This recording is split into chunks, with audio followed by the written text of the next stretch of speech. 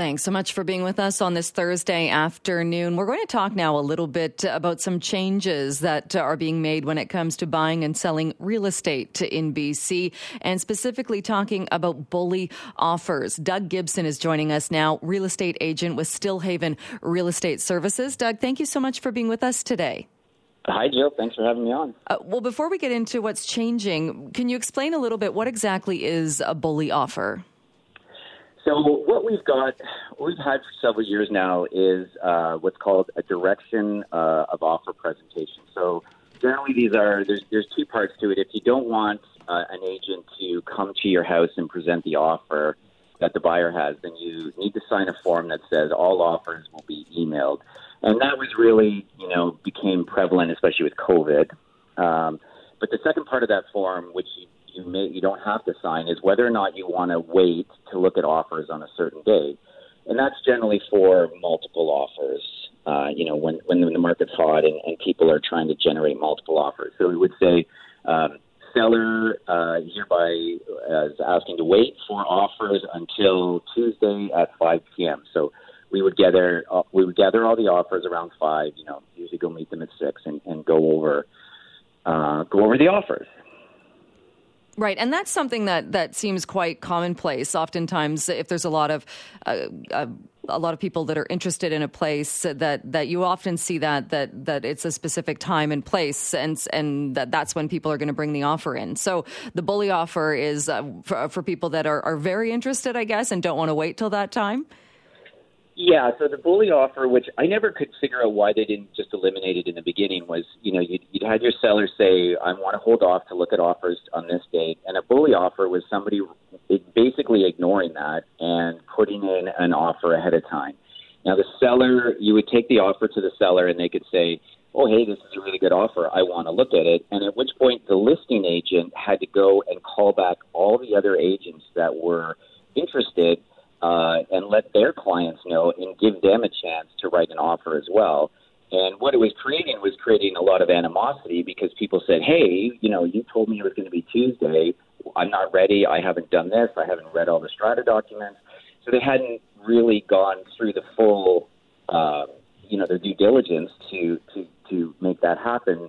So by eliminating the bully offers, we're just eliminating, and really that's what they are. They're a bully offer. So by eliminating that, it's creating an equal playing field and taking the stress, out of and the anxiety out of this process and saying, because what has happened now, and previous to this, the seller could change their mind. So if they could, that's what I'm saying. If they said Tuesday and an offer comes in, they would actually have to change that direction of offers.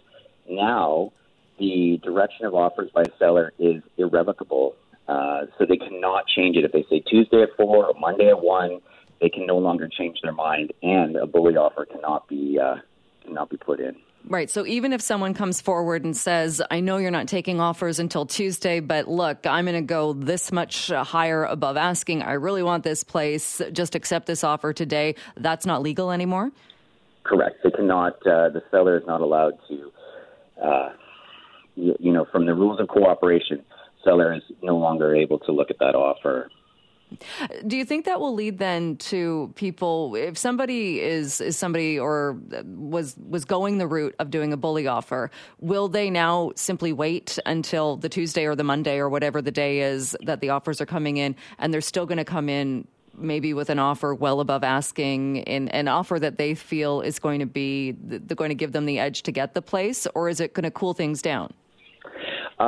Well, I think they should probably, if they were smart, they're going to wait because it can no longer be looked at or accepted. So if you come in and say, well, I really want that place, I'm going to give you $200,000 over asking, then, the seller would know about that price and have, an expectation. Or if you came back in, on Tuesday, they'd say, hey, you were offering $700,000, not $500,000, pony up.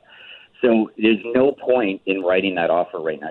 You lay your cards on the table, and it's not you can't look at it. You can't accept that offer. So it is really leveling the playing field. What I think the government has been looking for is to make this a more level playing field, more fair, take the stress and anxiety out of this for people because people were making offers and perhaps feeling like that was too rushed. So, this is an addition to the 3-day cooling off period that will start January 1st. This new direction of offers has started this week.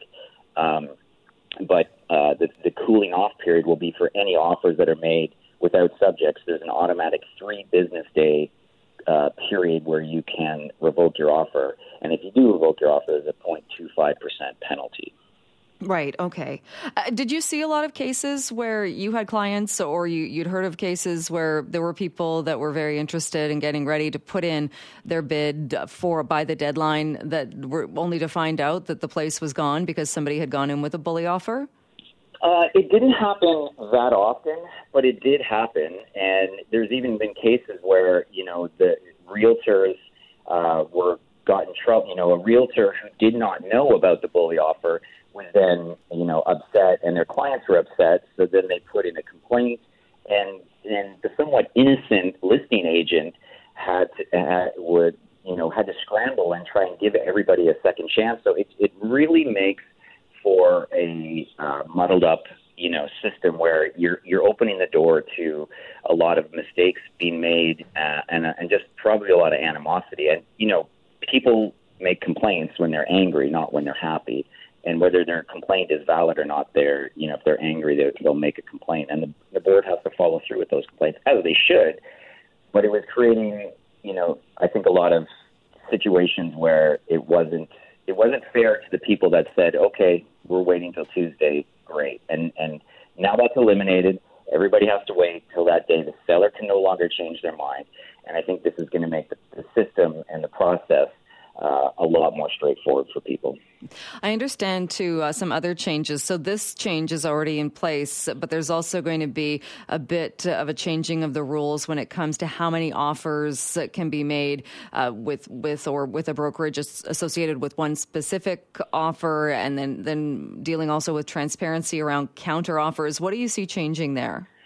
That it's not so much about the brokerage. What that is, so again, the devil be in the details. But what they're talking about is after a multiple offer situation. So offers accepted, whether it was subject free or subjects has been removed, the listing agent and the brokerage will be required to.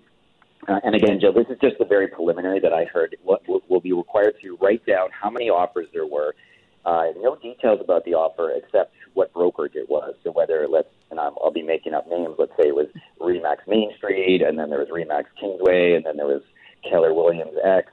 So they'll have those, and then it sounds like they're also going to have to record how many counter offers there were with with whether it was the accepting offer or, So the devil's still in the details there. And again, I think this is just the government thinking another layer of transparency, because people were getting frustrated and not believing that there was, multiple offers, or that there was 6, or there was only 5, and unscrupulous and whatnot. So I never really believed that I ran into that. I work well with realtors and the realtors in our office and whatnot. So, but that's the way, again, the sentiment, and I think the government's trying to take out some of this, complaints that they've been hearing. Right. So in a case like that, it would be maybe somebody being perhaps not completely above board, but kind of stirring up that frenzy, suggesting that, hey, there are multiple offers on this place, so you better make this a really good offer or go over asking, but maybe there weren't quite as many as the person was letting on? Well, I don't know if there will be a subsequent rule change, but as it is right now, you actually are not required to tell other agents, as the listing agent, how many offers there are, just that there are multiple offers. So if there's 2 offers and somebody backs out in the middle of negotiating, you actually have to tell the original offer, hey, you're no longer in multiple offers. Generally, it does your seller, it's the advantage of your seller to say, hey, there's 6 offers, because, the more offers there are, the higher the price goes. So to say, I think if an agent was being coy and saying, oh, there's multiple offers. And I did have this before double ending. And I think when you were able to double end, some realtors would occasionally say, yeah, there's multiple offers. And I would say, do you have your own offer? And they actually have to respond to that truthfully, so you have to know to ask the question. Right. So because there's no double ending anymore, it's eliminated that, a layer of what people might have thought was unscrupulous to be doing both sides. So, again, I think it's advantageous to let people know that there are X number of offers, and that works to the advantage of your seller. So I don't know if that rule will change or if you'll actually have to disclose the actual number of offers. This future rule change hasn't completely been inked out yet. And do you think these will have a big impact given the way the market is right now? Are there still scenarios, or are you still seeing multiple offers and places going for above asking on a regular basis? Absolutely, Jill. I mean, absolutely. I just sent out to my clients a little sort of update about how, most recently in North Van, there was 5 homes that all sold with multiple offers, and those homes priced at today's price, at a September/October price, where another unit priced back in March. They priced for the March price, which was the peak of the market, and they came in. They came in about 300,000, 400,000 actually under their original offer. Their selling price was 400,000 under their original price. So if you are priced at today's price, which is basically about what it was in October 2021, you will sell. All right. Interesting changes happening when it comes to real estate. Doug Gibson, thank you so much for joining us today. You're very welcome, Jill. Thanks for having me on.